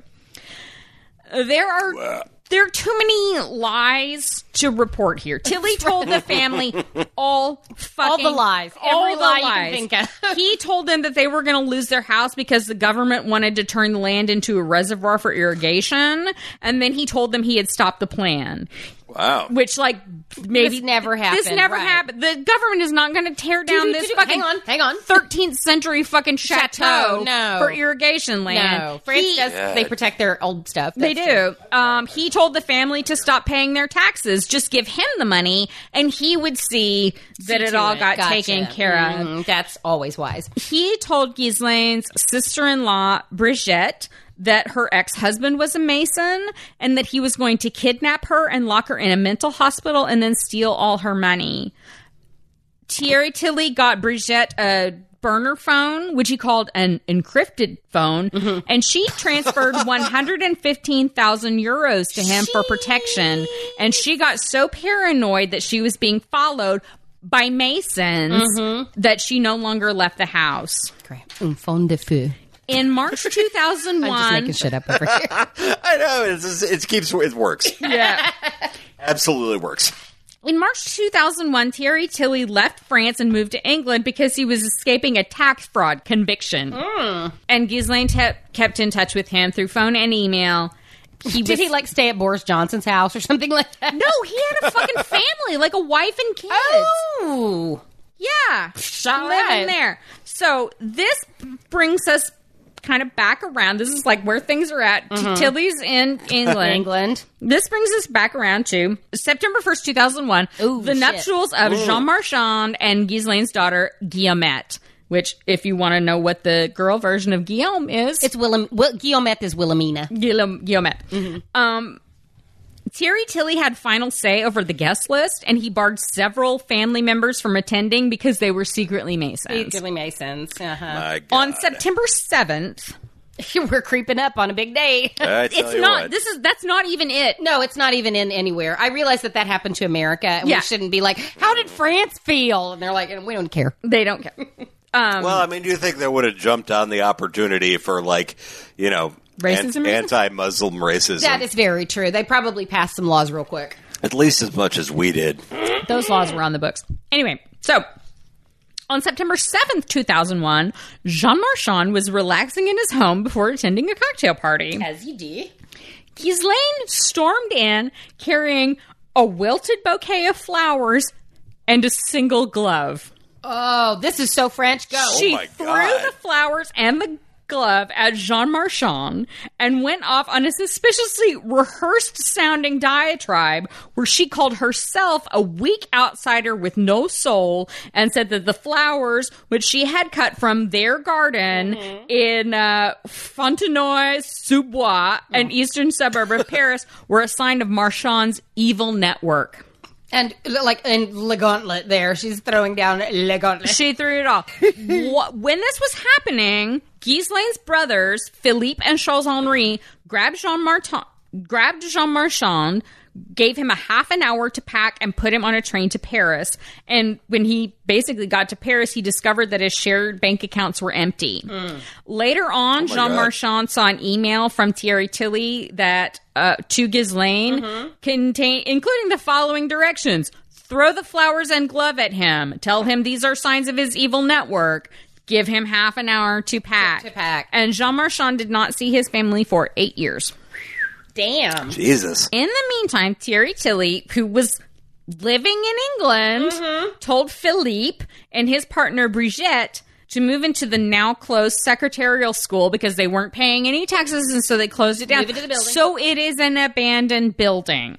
He told them to move in there to hide out from those who were out to get them. Les squatters. And Thierry would call up to 20 times a day, telling them that he had, like, operatives in the area to protect them, but they couldn't go anywhere. Sure. Unfortunately, the repo man, or the French equivalent of the IRS, showed up in December 2001 to take over the school for unpaid taxes. Les gendarmes! Thierry told the Dividrines that they'd been discovered, and then they'd been discovered by, like, the Masons or something. So they sped away in Philippe's Benz, And about an hour later, Thierry called and said that Jean Marchand had put a bomb in the car. And so they ditched the car and they fled back to the chateau, where they eventually met up with 8 other family members, and they stayed there with the rest of the family for the next 8 years. 8 years? Oh. They're not at that one location for 8 years. Okay, not like trapped in a house, but they just like all hit off. We're about to find out. Okay. However, right from the start, the neighbors found it odd that this family that had music festivals that had been known for a long time had sequestered themselves in the chateau, shunning not only their neighbors but other members of the family. No more music festivals. No, Thierry Tilly is taking their money in so many different ways that I cannot even get into it. Keep that in mind. Okay. And there wasn't even that much money to begin with. Remember, everyone had a job. Right. Big jobs, but jobs. So the DeVreen family fortune was only about $5 or $6 million, which is not a lot. Which is not a lot if you own it. And ancient families go right. When you talk about family fortunes, it's, I don't know. That money is there to pay for your fucking chateau and pay taxes. Yeah. That's a nouveau riche amount of money. Just saying. It's true. So yeah, the fortune were only about $5 or $6 million, but not for long. Oop. While they were in the house, Thierry is still in England. Thierry Tilly made the family get rid of all the clocks and calendars. Oh, wow. That's super weird. Yeah. Un flag rouge. Oh. Guillemette, who was married in September 2001, divorced after 4 months and gave all of her money to Thierry. Wow. Without notice to his patients or partner, Charles-Henri, the gynecologist, walked away from his medical practice. He and his wife Christine sold their house there in a beach apartment in Le Paila and handed over all of the money to Thierry Tilly. Christine also turned her back on a once vibrant social circle in Bordeaux. And that's important. Like, Christine had she was really good friends with this woman who was like a champagne heiress. And like a social circle in Bordeaux, I can guess. Bordeaux. One of her friends, this champagne heiress woman, tried for more than a year to reach Christine by phone and by email. Wow. And in 2003, this friend told Le Monde, Christine answered the phone just once and then only to say, I can't tell you anything. It's family business. It's very serious. I may come back to Bordeaux, but in a different way. If I were you, I would be worried. In 2002, a neighbor went to the chateau and kind of knocked on the door and looked in the window, and she found the whole family sitting silently in a room lit only by the Christmas tree. In 2003, the French equivalent of the IRS seized the chateau's furnishings and had them auctioned off. And so since the house was empty, family members then moved into a house that Philippe owned. Meanwhile, Guillemette, the matriarch... Old Guillemette? Old Guillemette made a large loan to Philippe, Charles-Henri, and Ghislaine, and it is assumed that this money just went straight to Tilly. While they were stuck in the house, in Philippe's house, Tilly told the family that there were snipers all around the place, hiding in the woods to protect them from all the Masons. Masons who are just all of the Masons massing at the borders trying to get you. The Masons are basically like the X-Men Colossus at this point. They're just there's gigantic, unstoppable, solid metal men. Fucking Daleks. Yes. And then he made them do all kinds of fucked up, time-wasting mind control bullshit. He would call, email, or fax up to 40 times a day. You remember Jacques Gonzalez and the Blue Light Foundation? Maybe. Thierry told the family that the Blue Light Foundation was interested in buying a building near town. Okay. So he made them go and sit in a cafe and watch the building for 8 to 10 hours a day to make sure that there were no evil forces moving in. Freemasons. He also made... wearing big Shriner fezzes, just standing in a circle. There's no tiny cars pulling in. Endless numbers of people getting out. Minuscule Peugeots, Renaults. We are looking for an automobile shaped like the bowling pin. When I moved to London, I saw lots of foreign cars. My favorite was the Skoda. The Skoda. That's the Jack. Skoda. So Thierry also made the family all buy new cell phones and then send them to Jacques Gonzalez for like communication purposes. But, spoiler, later when the cops showed up to arrest Gonzalez, they found all of the phones just like in the original packaging. Just in their packages. Oh, wow. I am sorry that the best non-American word for cell phone belongs to Germany Is ein Handy. Ein Handy. Ein Handy. Mein Handy. Wo ist mein Handy? Wo ist mein Handy? Ugh. Mein Gott. I don't know a lot of German, but I know that. At least partially to escape the mounting publicity. Yes. Because, honestly, once this family started taking to their house, the local newspaper was like, what's going on? What the fuck is happening here? Several of the Dividrines left France for England, where eventually 9 of them would live with or near Thierry Tilly in Oxford. Tilly made these family members get jobs at Nando's. Oh! One became a gardener.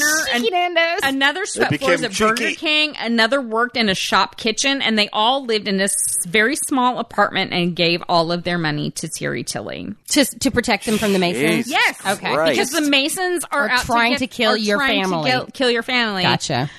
These Judeo-Masons. At the time that there was at this time that they're working at Nando's and living in Oxford, it's mostly the the children of Ghislaine and Charles Philippe, Charles Henri and Philippe. It's their kids. It's like that generation. And so they're in England. So while that they were there, Thierry Tilly accused one cousin of, quote, pedophiliac tendencies, which there's no mention of. Okay. Yeah. And moved him into an office building, saying that it was owned by the Blue Light Foundation. And he was, in reality, Thierry Tilly owed hundreds of thousands of pounds on back rent in this office building. Nevertheless, Thierry Tilly told the cousin who was squatting there that he got to choose between eating and washing. What? And he chose eating. Oh, yeah, well. And it says here, the straw that finally broke Tilly's hold over the Dividrines and added charges of torture and acts of barbarism to the prosecution's case was the Brussels episode. De Bruxelles. The Brussels episode. De Bruxelles. Les Sproutes. So, through Brussels with an X. I love it. all this stuff between choosing between eating and washing and the whole family assembling in Oxford is a fuck ton of other shit and lies that he told them about Masons coming to get them. Right. There's no way you could mention every single one of them. It's just so much. So once there's more, just the family had assembled. Watch The Cult of Thierry Tilly on YouTube. Once the family had assembled in Oxford, Tilly told them that a marvelous treasure had been deposited in a bank, and that it was the task of Christine, whom he called the chosen one, to locate this treasure. This treasure, which had belonged to the Knights Templar, would lead them to a secret that would save the world. Actually, just kidding. It would save French aristocrats. Anyway, the family had been selected for this mission by a network of international VIPs headed up by Gonzalez. Okay. At least the Solar Temple got acid-laced wine. I'm just saying. Seriously. These people are sitting in an empty house by the Christmas tree. When this hit the presses, the Solar Temple and Jim Jones were mentioned because they were like, this what is that kind of shit. This is that kind of shit. Unfortunately, Christine did not know where to locate this marvelous Belgian treasure, so she was locked in a room and tortured. She got a single meal a day. She was not allowed to bathe or use the bathroom, and sometimes she was drugged. It's a terrible situation, but one of the quotes that she had, she was like, I was forced to urinate in front of my husband. I was like, I was going to say, don't you I don't know. I use the bathroom. I was like, if it were pooping, it would be different. Right. But that's a totally different thing. It's like, hey, I'm going to pee real quick. Okay. No, but it was under duress. Christine said, in a jug in the living room. Christine said that Tilly came regularly to the room, shouting and being very threatening. He said that I would never see my children again. that he would fire a pistol near my ears and hand me over to a regiment of Senegalese. Oh, Whoa, hey, okay, I'm glad we got some like other kind of race. And one day he hit me very hard on my back. The worst part about this was that Christine also believed that she was the chosen one. And probably felt really bad that she was unable to locate the treasure. Let us continue. Okay. Why Christine? Well, Pourquoi? Tilly convinced Christine and other family members that Christine's maiden name, here's some more pronunciations, Cornet de Laminiere, meant transmission of metals, which was a sign that she held the key to some great treasure, and if she could only remember that account number, everything would be fine. And eventually, under torture, she just like blurts out a random string of numbers because they're like, "You're chosen to know this account number. Come on. So she blurted out some numbers, and then they took her to Brussels, and this was her family. Yeah. Doing this. It was not just Thierry. They're all deep in the craze by now, yeah. They took her to Brussels and they walked her from bank to bank, trying to make her remember which bank holds the treasure. And then she would just go into each bank and tell them the made-up number, and the bank would be like, no. It's like, do you need a meal, madame? You're very smelly. You smell as though you have been made to choose between bathing and meals. No, that was her son. Oh, that was a different cousin who had to choose between bathing. She was only allowed to eat once a day. She was allowed to eat once a day, but had to pee in front of her husband. So by this point, the family had given away most of the money. Like pretty much everything. And were beginning to turn on each other. Imagine that. They really should be turning on Thierry, but okay. Exactly. And this is where things get really complicated because some are in England and some are in France, and I'm just... All of them are in a cult. All of them are in a cult, so we're just going to keep like going instead here. of a cult, it's just a dude. Right. So the family had given away most of their money, and they were beginning to turn on each other. There was families still in France that were living at Philippe's house. Philippe had divorced earlier, and because of that, he was not able to give away all of his money. Oh, because like part of it went with his wife? Because part of it under like legal lockdown. It was like under legal, like it's not my money to give away. Right, okay. Yeah. And he and his brother, Charles-Henri, got into a fight because Charles-Henri had already given away all of his money, and Philippe, who could not give away all of his money, still had some money. Yeah. That belonged to his wife. Or was at least in like legal limbo. Legal limbo, exactly. Like, anyway. So they got into a domestic disturbance and the police showed up. Ghislaine and her daughter Guillemette, like when the police showed up, they got out and moved to Oxford. Philippe spent 2 weeks in a mental hospital, and then like when he got out, he met up with Jean Marchand, Ghislaine's ex-husband, who was like, this is fucked up. Yeah. This is super fucked up. And they also met with a lawyer named Daniel Picotin. Picotin. Pitcoin. Picotin. Daniel Bitcoin. Pitcairn, who specialized in cults. Hey! Daniel Pitcairn was responsible for like making Scientology illegal in France. Hey, good job, Pitcairn. And also was working towards like making sort of like any kind of like mind control or something like illegal. Nice. Anyway, so in Brie Geller is banned from France. No. So in 2008, the chateau was sold to a holding company. Big Brother in the holding company? Absolutely. Yes. That's right. Charles-Henri and Christine's son, Guillaume, acted as the intermediary with an agent who was acting for both the buyer and the seller, which they said was super fucking shady in a property of this size. Yes. And then... Lord, won't you buy me a big French chateau? Nobody knows what happened to the money from that sale. Just kidding. We know. We exactly know. Because Guillaume Went to gave one it dude. to Thierry Tilly. Guillaume has set his sights high. He was getting closer to the mysterious Jacques Gonzalez, the head of the Blue Light Foundation, and Guillaume ultimately wanted to take over Thierry Tilly's job as the foundation's chief brainwasher and thief, I guess. Yes. So... Terry Thomas, the voice of Sir Hiss. Terry Tilly.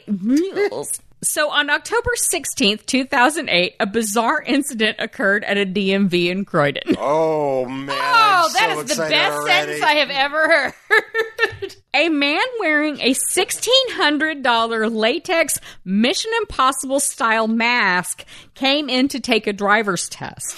The officials at the testing facility took one look at him and called the police. Oi, mate, just sit down on that bench for a minute. Right. The masked man told the cops that his name was Jacques Jean-Pierre Gonzalez, and he was 60 years old. You can't tell because I'm wearing a latex mask. I assume the cops ripped this mask off Scooby-Doo style, revealing the face of Guillaume de Vidrine. No! Oh. Guillaume said simply, "Oh, my little trick hasn't worked." And when It would have worked for you rotten kids. precisely. When Rotten gendarmes. no, they're in Croydon.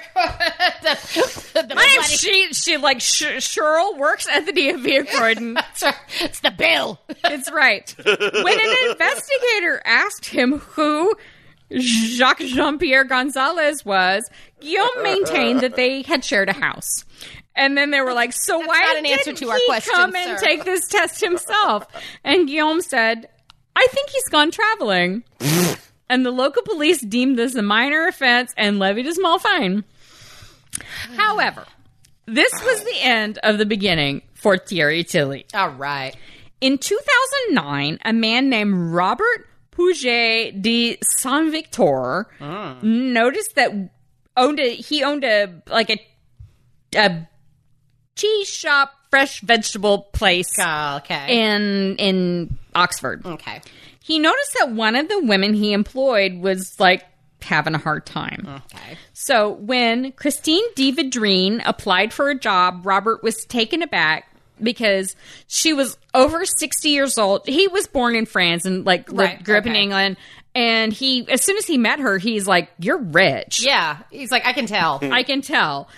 But she's over 60 years old. He's like, What's up? What's up? You old posh woman. Why do you want a job in my cheese shop? But she was a very good worker. And over time, Robert kind of figured out that she used to have money. And he asked her what happened to the money. And she said that her son Guillaume took it, but she wouldn't say anymore.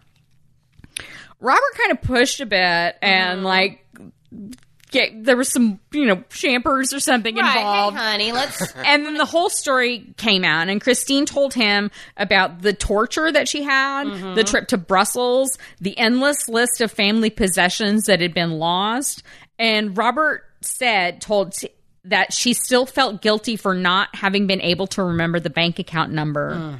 I told her, you don't remember because there isn't any memory. It's all made up. Thank you, Robert. Thank you. It's all made up. And so the rest of this is, a lot of my information came from this Vanity Fair article called Aristocrats and Demons by Michael Joseph Gross, August 2010. And honestly, this is a story. This is why I love Vanity Fair, because this is a story that Vanity Fair... That's only Vanity Fair made to write. All about. So what I'm about to talk about is all from Vanity Fair here. So Robert told Christine that she should reach out to Guillaume. And she said she was afraid to call and she thought that her phone was probably bugged. Yeah. And she said, be careful. Thierry Tilly is an all-powerful man. And Robert Puget, who owned the cheese shop, said, nonsense. He's just a little creep. Get him. And then he called Guillaume. Christine spoke to her son on the speakerphone in Puget's office with Puget listening in, and Guillaume's immediate reaction to his mother was hostile and profane, he said. He told his mother in French that she was an old bore, a nightmare, mind your own business, don't worry, things are under control, just fucking leave me alone. Very, very rude. Puget interrupted and said, listen, you little shit, how dare you speak to your mother like this? She is a kind lady and she's trying to contact you. Where are your manners and where is her money? Guillaume said, it's none of your business. And Puget said, I'm making it my fucking business. Get it, And Guillaume said, I don't have to speak to you. And Puget said, you might not have to speak to me, but you will have to speak to the police. Yeah. So the next day, Robert Puget of the cheese shop asked Christine if there was someone she could call for help, and she named her old friend, who was the champagne heiress, and the one who had tried to call her for a year. Bordeaux champagne heiress. Right. Christine called this woman and said, I want to come home. And then this friend met Christine in London a few days later and took her back to France. And once she was there, Christine met the cult lawyer Daniel Pitcoin, and who Jean Marchand had been working with, and Pitcoin took her to the courthouse where she told her story. Thank God. The French government pressed charges against Thierry Tilly. In a nanosecond. Right. They're like, hang on, let me get a pen. Actually, as a result, the shit blew up in the family and spilled into the English courts. Ooh. Charles Henri initiated divorce proceeding against his wife Christine, and then filed a suit against Guillaume to reclaim the proceeds from the sale of Chateau Martel. Ghislaine and her son also filed statements claiming damages from Guillaume, and reportedly some of the Dividrines sent a letter to Guillaume's employer in Oxford alleging that Guillaume had embezzled millions from the family, warning that he might try to do the same to someone else. Yeah. And they were like, just kidding, that's your family. And then the story kind of went dark for a while until October 21st, 2009, when Thierry Tilly took a trip to Zurich and found himself totes under arrest because the cops had been tapping his fucking phone. Totes under arrest in Zurich. Once he was arrested, Guillaume, who'd been super close to Tilly and gunning for his job, allowed himself to be exfiltrated by a team sent over from France. Like a team came over, like, we're going to get you out of this. Get you out of here. However, it was never explained exactly how Guillaume could be liberated from the influence of a man with whom, according to several accounts, he had not been in touch with for a year.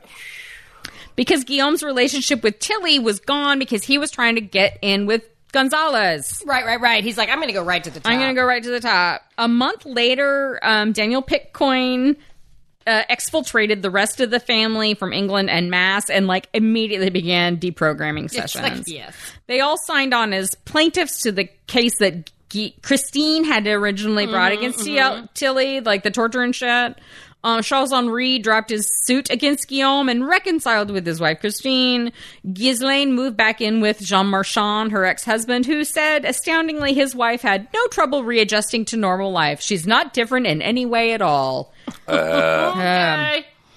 After Have you considered taking a men's weekend? After his arrest, Thierry Tilly flipped on the mysterious Gonzalez. The mysterious Gonzalez. When the police showed up to arrest him, surprise, there's no blue light foundation. What? No, but There's a blue light special. Gonzalez. So whenever the police showed up to arrest Gonzalez, they found 34,000 euros in cash, along with numerous objects including lithographs, watches of great value, bottles of fine vintage wines, and an opulent wardrobe. Yeah. They found a BMW 645 with another 86,000 euros in the trunk. What? And that same day that Gonzalez was arrested, also in Paris, the police arrested a second man known only as Pascal and was described by a court spokesperson to be a go-between who received money and other property from the Dividrines for delivery to Gonzalez. He's Jean Doe numéro 2. Both Gonzalez and Pascal were taken to Bordeaux, jailed, and charged with possession of criminally obtained property and complicity in the crimes of taking advantage of the weakness of a person in a state of psychological or physical subjection, That's a good extortion, fraud, and money laundering. I like that it's like that it's not that it's more specific than just extortion and fraud. Yeah, it's like you're also taking advantage of people who are in a state of psychological or physical subjection. You know, there ought to be a law about this sort of thing. Gonzalez, who had no previous criminal record, was also charged with failure to report assets by a person in ongoing collusion with the perpetrator of extortion. In November 2010, Thierry Tilly and Jacques Gonzalez were found guilty of brainwashing the Dividrine family between 2001 and 2009. And the court also found the pair guilty of kidnapping and torture with acts of barbarism. Judge Marie Elizabeth Bancal sentenced Thierry Tilly to 8 years and Gonzalez to 4 years behind bars and had this to say: Tilly and Gonzalez were the authors of a Machiavellian conspiracy. Over 9 years, Tilly was able to exploit the Fishers and a family by taking advantage of their history and situation. In addition, the two men were ordered to reimburse more than 5 million euros, which is about $6.2 million to the family. Included in that sum is the 505,000 euros, about $628,000, to be paid in damages to the Vidrines. And as far as I know, nobody's seen any money. But they're still in prison for like 4 whole years. Tilly was 8 and Gonzalez was 4 in 2010. So, great, okay. Well, that sounds like an adequate punishment. Indeed. But then the family kind of like went back to normal, and like Charles Henry became a gynecologist again. Yeah, and okay. They kind of just... Their chateau and all of its furniture is still gone? Yeah. Oh. So, Tom that T. is Thierry Tilly, who... It's like a... forced a cult onto a family? Yeah, that's really good. That was a very interesting story. It was Thank you very fucking much. crazy, yeah. That is nutso. Oh, shit. So, C'est formidable. okay, so let me say, we did not score your cult. Oh, that's true. We forgot to score. I my assume call. the score is a scroll. It is, but it's a legitimately acquired scroll. A legitimately Oh, so acquired it's like a scroll. nice scroll. It's not just like a piece of plastic and shit like you're No, describing but here. it is. But I let people come to my house in order to. Oh, okay. There Okay. you go. I don't know enough. how to score this one, other than you get a certificate from like La Femme Secretary. Yes. Okay, and a subscription to Charlie Hebdo. Oh, boo. No. No, pas du tout.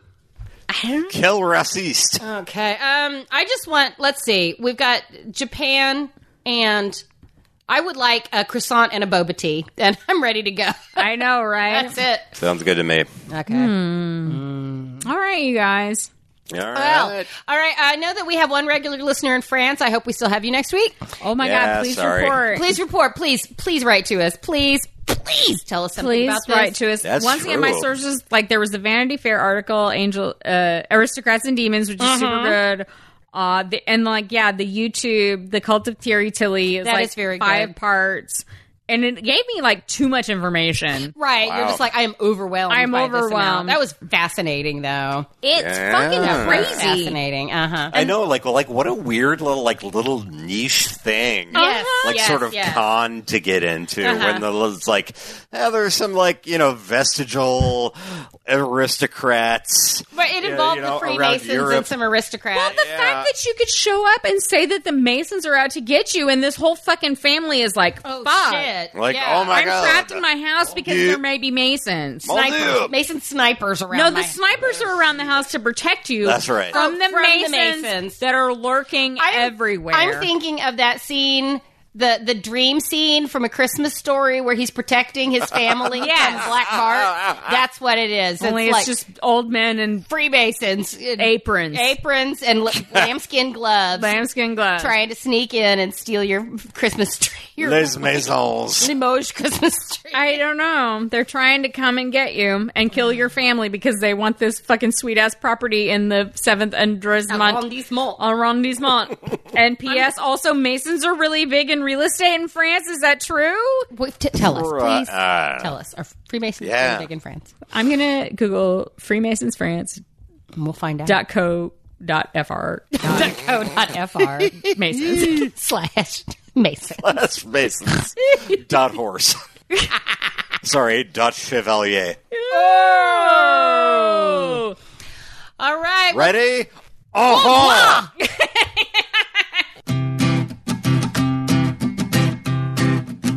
Madness is hosted by Aaron Byrne and Amanda Clay, with occasional outbursts from Brian Byrne, who is me. Brian Byrne records and edits the show. You can subscribe to us on Apple Podcasts, Spotify, and Stitcher. Please, if you enjoy the show, rate us and leave a review. Leaving reviews helps people find the show. And the more people listen to the show, the more people you'll have to talk about the show with. I mean, just mull that over. You can also listen to us online at madnessmadnesspodcast.com. You can find links to our social media on madnessmadnesspodcast.com. You can email us your thoughts about stuff at madnessmadnesspodcast@gmail.com. Thanks for listening.